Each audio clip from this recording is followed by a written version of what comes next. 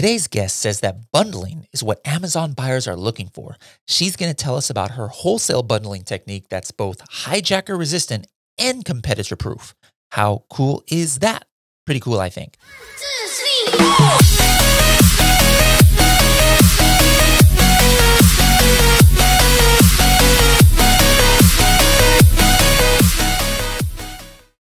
Hello, everybody, and welcome to another episode of the Serious Sellers Podcast by Helium 10. I am your host, Bradley Sutton, and this is the show that's a completely BS-free, unscripted, and unrehearsed organic conversation about serious strategies for serious sellers of any level in the e-commerce world. And I'm happy to welcome to the show today, Kristen. Kristen, let's start off with a bang. Just give me, what is your coolest strategy right off the bat? Your coolest Amazon strategy. Takes a couple of minutes or less. My favorite and coolest Amazon strategy is my wholesale bundles system. So back in the day, I was starting wholesale and I had a little sticker shock about, profit margins. I was thinking profit margins wise, I'm going to get wholesale accounts. I'm going to sell things online and I'm going to make 50% or more on my dollar and it's going to be awesome. And then I was like, wah, like the profit margins are really only 10, 15%. There was not a lot of margin. So I started making bundles to sell on Amazon, and that has been my bread and butter ever since, probably about 5 years strong now doing wholesale bundles. So that is my favorite strategy to use on Amazon to make a decent income. Love it. And we're definitely going to be asking you details about how that works. Wholesale bundles is something we haven't really talked about on the show before, and I think it's a really cool way for people, especially who are starting off. Even if their long-term goal still is private label, I think wholesale bundles is a great segue into that. Now, let's take it back a few more years. So where did you grow up, first of all? I grew up in Southeast Michigan, born and raised in Michigan. I say I was born in the North with a Southern soul. I don't love the winter. I don't love wintering up in Michigan. It's beautiful May through October, but that's about it. Then I want to move south and be a snowbird. So born and raised in Michigan. So as you're a little girl freezing to death in the winter there, what are your aspirations? Like, what did you think that you were going to be when you grew up? Oh my word. I used to watch Star Search all the time. I wanted to be a singer. I wanted to be a performer. Star Search? You're not old enough to know what Star Search. Come on. Literally, I lived and died for that show. I think it was like Saturday afternoons and no one could barge in. I was like watching that. I think Egg McMahon was like the host. And I was like, I swear I'm going to be on there wearing a ball gown one day and singing to crowds. But instead, I talked to crowds instead. Love it. Now, graduating high school, did you go into college right away?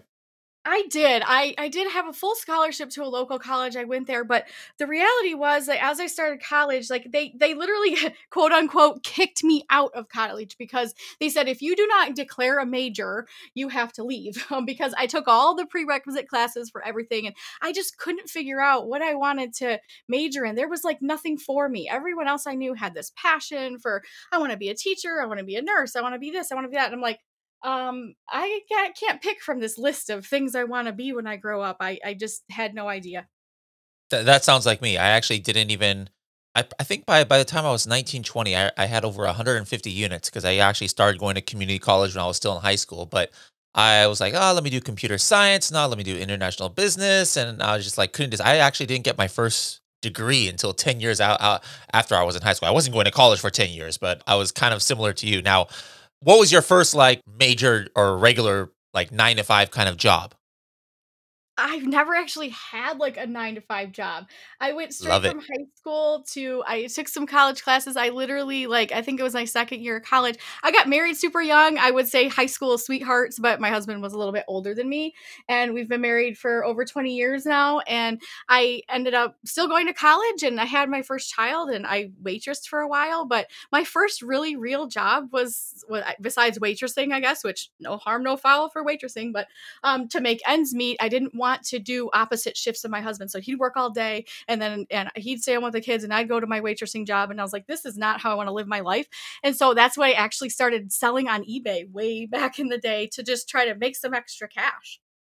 Interesting. That's interesting. So I think, and it's important, I think, to go over some of these questions. They're not serious strategies for serious sellers like the tagline, but the point is that a lot of times it's our life strategies and the life journey of what brings us to to become an Amazon seller or an e-commerce seller. And it's very interesting to me that everybody always has a different journey. I mean, we've had so many mothers, so many wives, on the show, and their journey actually is nothing like yours. I mean, everybody is different, and we still somehow all end up in the same place. And that's why I definitely want to stress to the listeners out there, like, don't think that, oh, you can't relate, to people who are successful. I mean, it doesn't matter what your background is.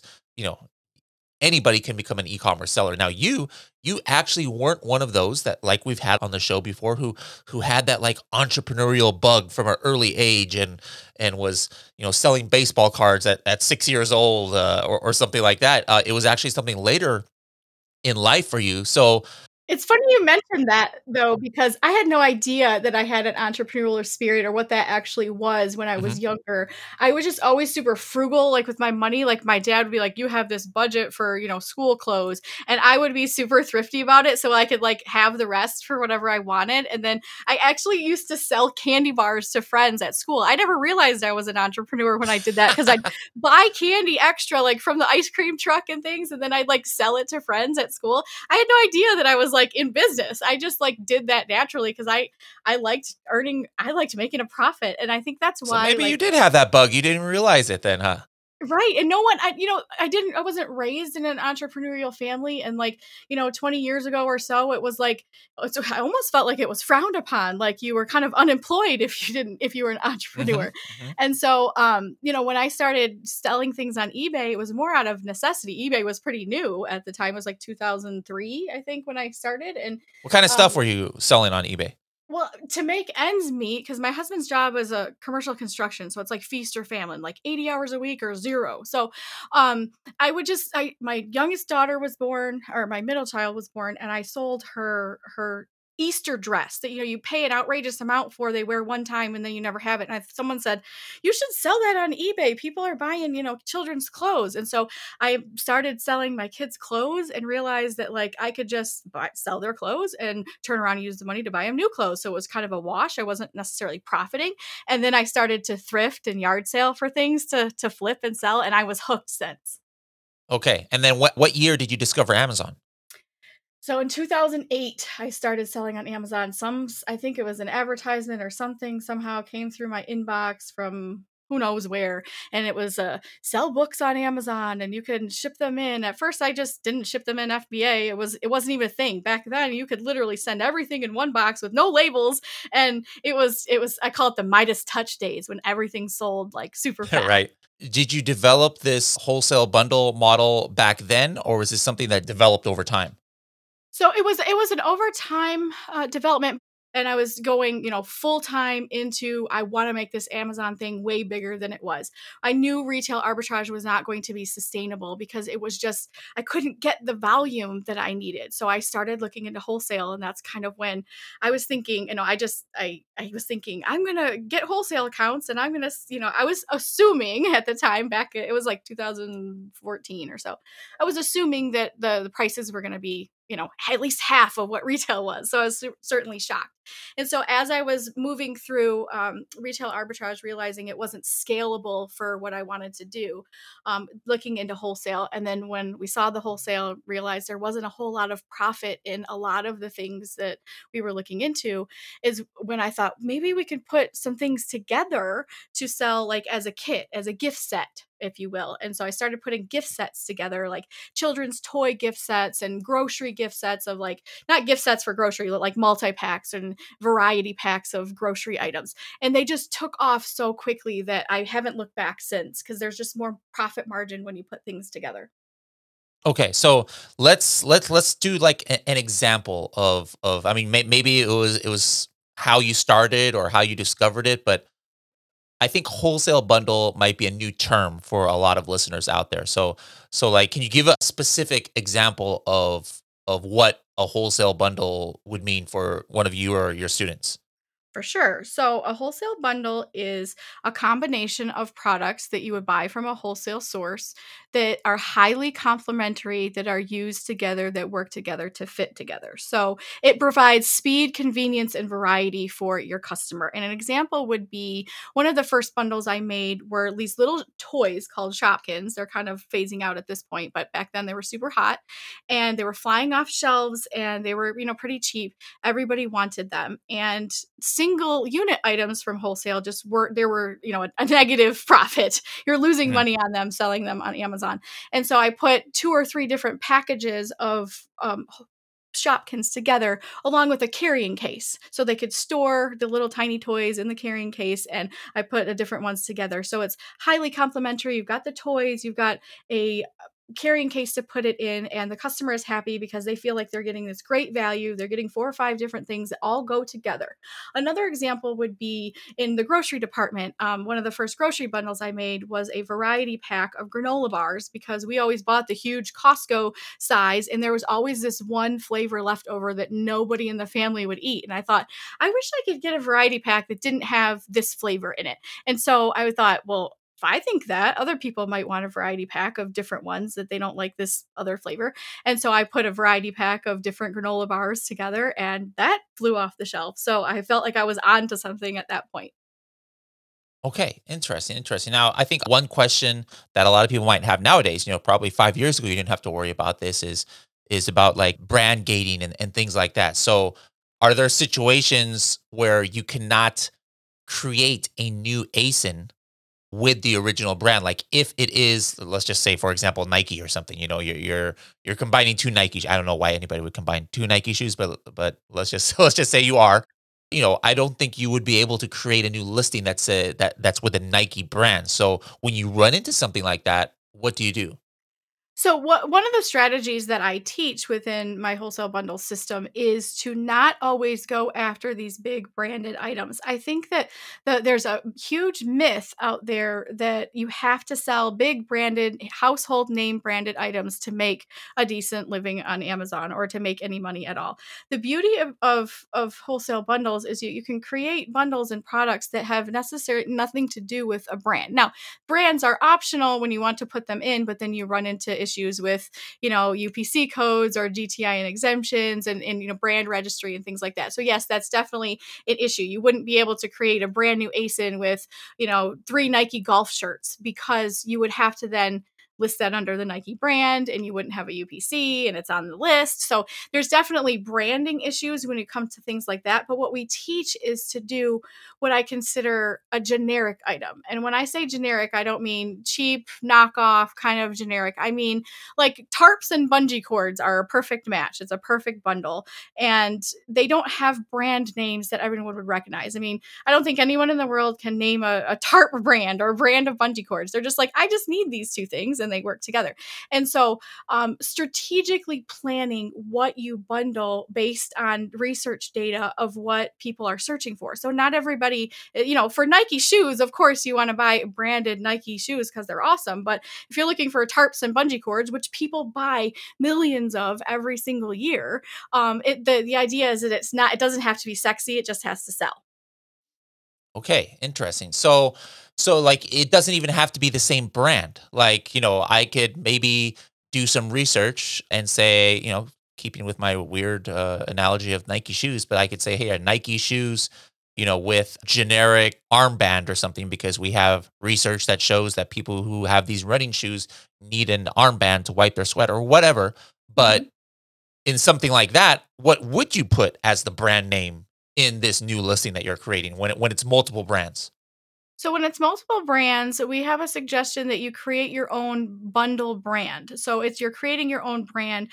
For example, there's a lot of my favorite example to use of someone who has done this really well is on Amazon. Is called the Hangry Kit. So in the Hangry Kit, there's a box, and this is their brand, the Hangry Kit. And what they do is they sell a combination of all kinds of grocery items, granola bars, little packages of nuts, snacks. It's like basically a snack pack.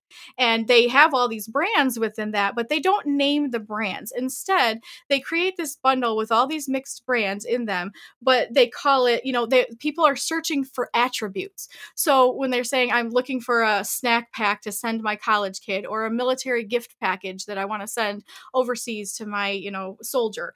And people are, when they do searches, they're not necessarily searching for Nature Valley granola bars. What they're searching for is a military gift pack or a care package that they're trying to send to their college student or something like that. And so you're ranking for the keywords for the attributes rather than the brand. And so my training is always teaching people to create your listing and optimize your listing, not necessarily around brands, but around the attributes that people are searching for, so that you can come up and search. Your bundle will come up and search without worrying about brands or brand exemptions or brand names.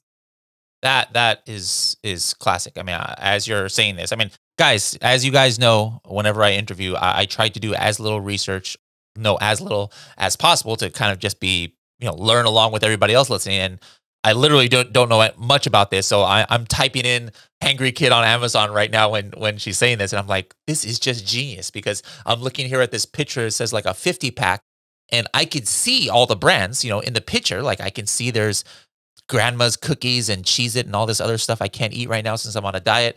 But there's, the brand name is, I'm just looking at this one here that has Amazon's choice for snacks gift basket is Snack Chest or something. There's nothing gated about that. And they're not using any branded words in their listing that might, make Amazon mad or might make somebody go after them. And this is like a cool idea. So the actual strategy around this, like for people doing the traditional wholesale, again, Nike, you're trying to just you're not really worried about listing optimization and things like that, because you're just trying to capitalize on the Nike name, and the listing could be garbage and you still make sales. But the strategy of promotion on this, I would imagine, is almost similar to the private label, where you're trying to rank for, like you said, the keywords that people are using to search for things like this. Is that the case where that's how your ranking strategy is, and you actually have to run PPC and things like that on these keywords?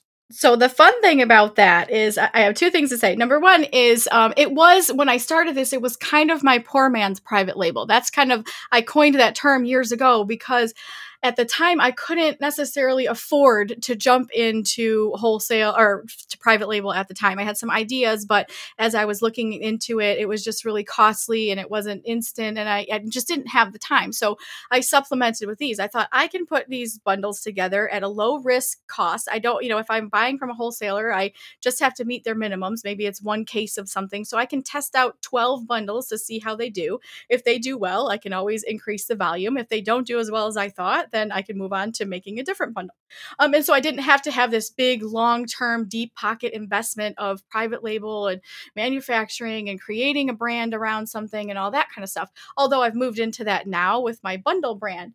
But the reality was I didn't have to start that way. But yes, the strategy is involved with the keywords and optimizing your listing for the attributes of what's in the bundle. So the Hangry Kit, for example, it's optimized by the snack gift set, or for the military care package or the college student care package snack gift or whatever. So we know by using the data, using helium 10 to look up the keywords and all these different things, we know people are searching for those. So we build bundles around what people are searching for.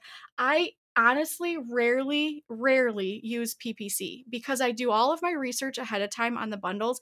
I don't put a bundle together that I don't think will sell. I do all the research and the data ahead of time, so I know when I press go, people are looking for those items because I'm meeting a need for the customer. A bundle meets a need for a customer. It creates speed and convenience. We're a one-click society. Everyone wants to just add something to the cart and have it in their house in 2 days. They don't want to piece together gift sets. They don't want to piece together variety packs. If you can get someone to buy something with one click, you're going to get a sale a lot faster. And so I pride myself on organic search as much as possible, so that I don't have to spend a lot of money with PPC trying to get things off the ground, because I just try to sell what the data is telling me customers are looking for. Interesting. Now, how if not PPC, then on the ones that you do, like how do you improve? Or how do you get visible to people, or do you pick things where just right off the bat there's so few people selling it that you're already going to be on page one for a keyword? I mean, that's got to be pretty rare, right? So when people look at the frequently purchased together and they make clothing bundles, for example, you'll see a lot of people buying T-shirts for their, 7-year-old little boys. It's got a design, dinosaur or something on it. It's really not branded. It's not like a big brand anyone would know about. It maybe it could be something you're picking up from Walmart or wholesale or whatever. But the reality is, a lot of parents buy not just one, but they'll buy 4 or 5 different outfits for, their 5 to 7-year-olds, because it's just easy and convenient. They know the size that they're wearing, and so I had a client put together these, outfit sets for these bundles. And so you get 3 t-shirts, 3 pairs of shorts, and 3 coordinating pairs of socks. And it's $100 out the door. And a mom is really happy to just add that to the cart and move on rather than trying to shop around and figure out. I mean, if you've ever taken a kid shopping, you know how much of a nightmare it is. So it's way easier to just buy it on Amazon. And so it's things like that. Mothers or people, the search data even is already telling us that people are looking for these clothing sets or these things together. And so we basically just make it easy for them to shop in bulk and all at once rather than individually adding things to the cart. Okay. Now, when you're looking at helium 10 and trying to decide if there's enough demand for something, like what are you looking at? Are you looking at search volume? Are you looking at the sales of the individual components of the items to like know that there's demand for the product itself? Or what's like kind of like your go no go metrics that you're looking for? So one of the things that I love to look for is definitely search volume. You want to make sure that the single unit item that you have, that you're considering as part of your bundle is doing well already. So, at least 3,000 searches a month for that keyword or keyword phrase that you're thinking, I think is a really good benchmark to decide whether or not it's got enough legs to create a whole new product around it. And then looking at the frequently purchased together and how do those things do well and separately? Because I'm also a firm believer in the fact that just because something sells well in a single does not necessarily mean that it's bundle worthy. And so with our framework, we have a way to kind of have idea validation and component validation to see that the things work together. And so it's just like a peanut butter and jelly. Like peanut butter does well together, jelly does well together, but tons and tons of people buy them together all the time. And so same thing with like the t-shirts and shorts we were just talking about with the clothing bundle. So there's definitely a step-by-step research process that we use, but search volume is probably my number one thing that I use on helium 10, as well as looking for the competitors out there and seeing, if someone else is selling this t-shirt, then I'm looking at that and I'm seeing what is being sold with that and what's frequently purchased together, and then kind of combining all the keywords. Okay. And how do you purchase these products? I mean, are you purchasing these retail, or are you trying to find distributors where you can get a literal wholesale account and buy in bulk, or how do you do that? Everything that we have is purchased wholesale. So I don't do retail arbitrage anymore. As a matter of fact, I really feel like it's extremely risky and it's not like a long-term strategy. Mhm. And so I look for wholesale vendors for everything that I purchase.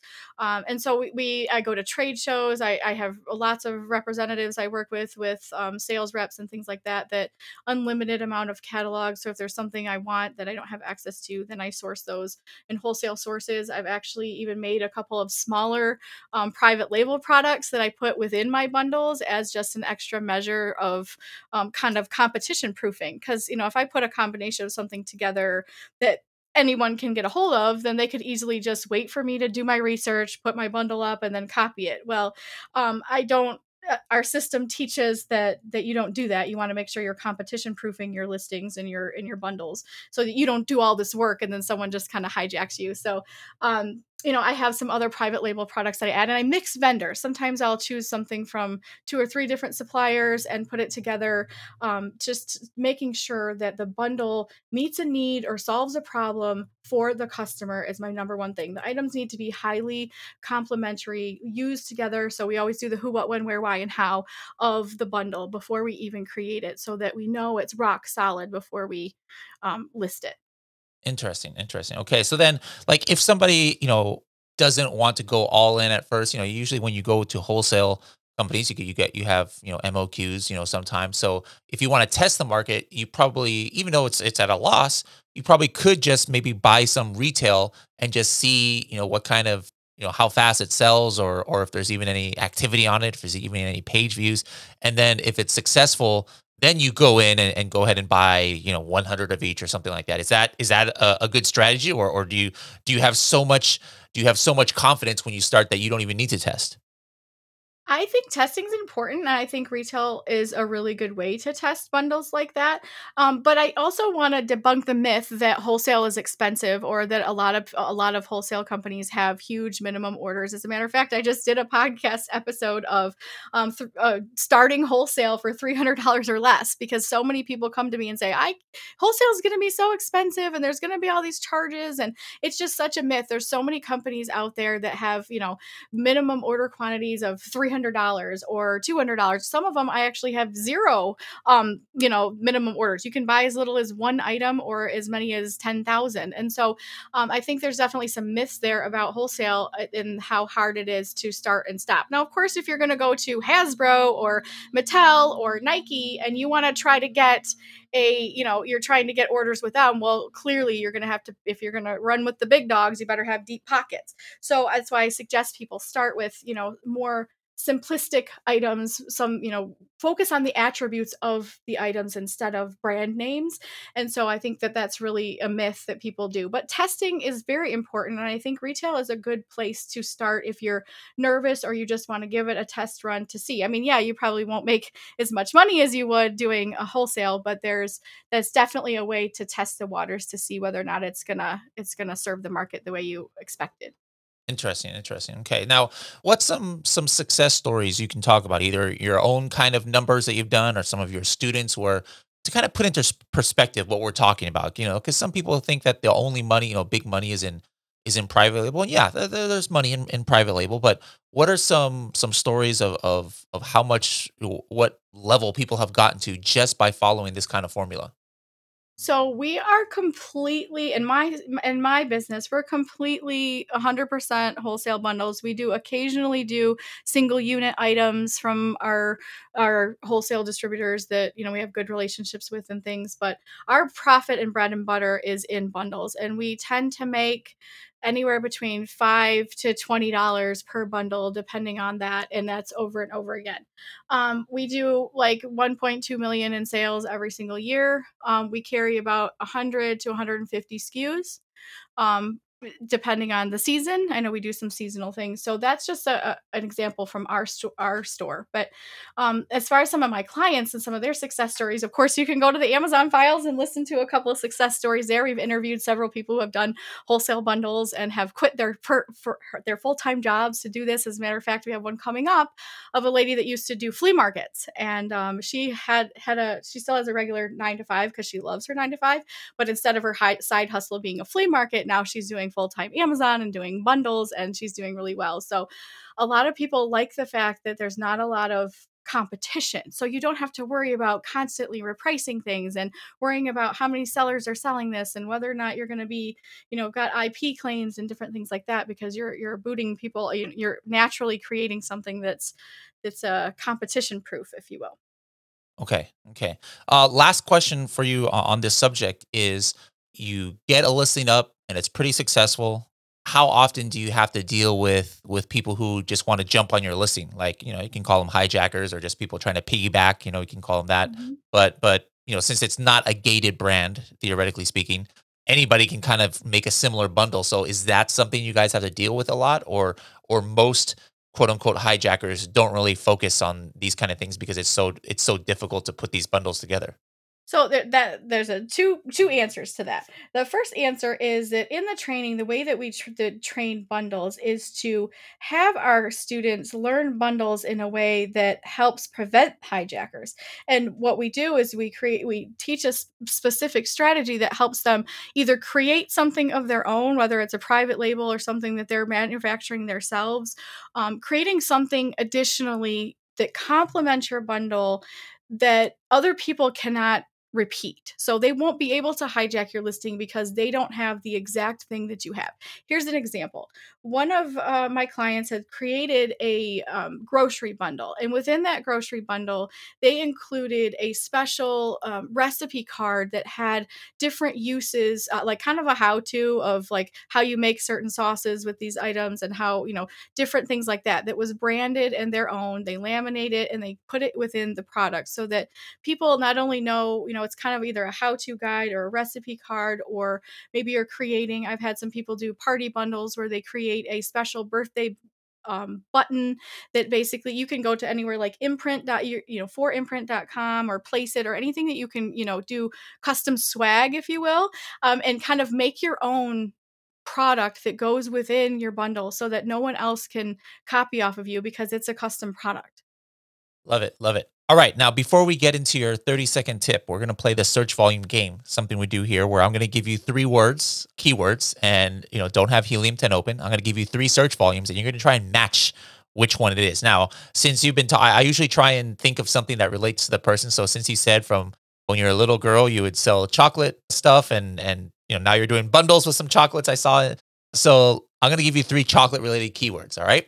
So here they are. This is going to be in the order of the smallest number of letters to largest. So chocolate bars, chocolate gift box, and chocolate chip cookies. And now the 3 search volumes from smallest to largest are: one of these keywords is searched for 11,000 times, one 20,000 times, and another 33,000 times.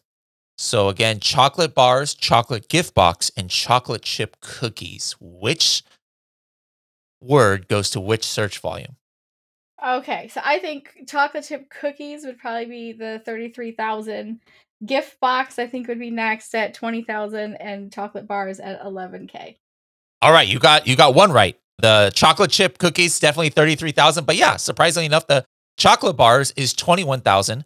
That's just interesting in itself. Like I keep hearing these rumors that Amazon is going to stop allowing meltable stuff inside their warehouses, but I've never seen that actually happen. But yeah, there's actually 21,000 people estimated searching for chocolate bars, but chocolate gift box by itself, something I never even thought about, still has hundreds of people searching that day, 11,000. So interesting. That was my bundle hopeful that was going to be a little bit higher than that. There we go. So Yeah, there we go. There we go. There we go. Well, now that 11,000. everybody hears this episode, maybe in like 3 or 4 weeks, that search volume is going to be like 15,000 or more for chocolate gift box.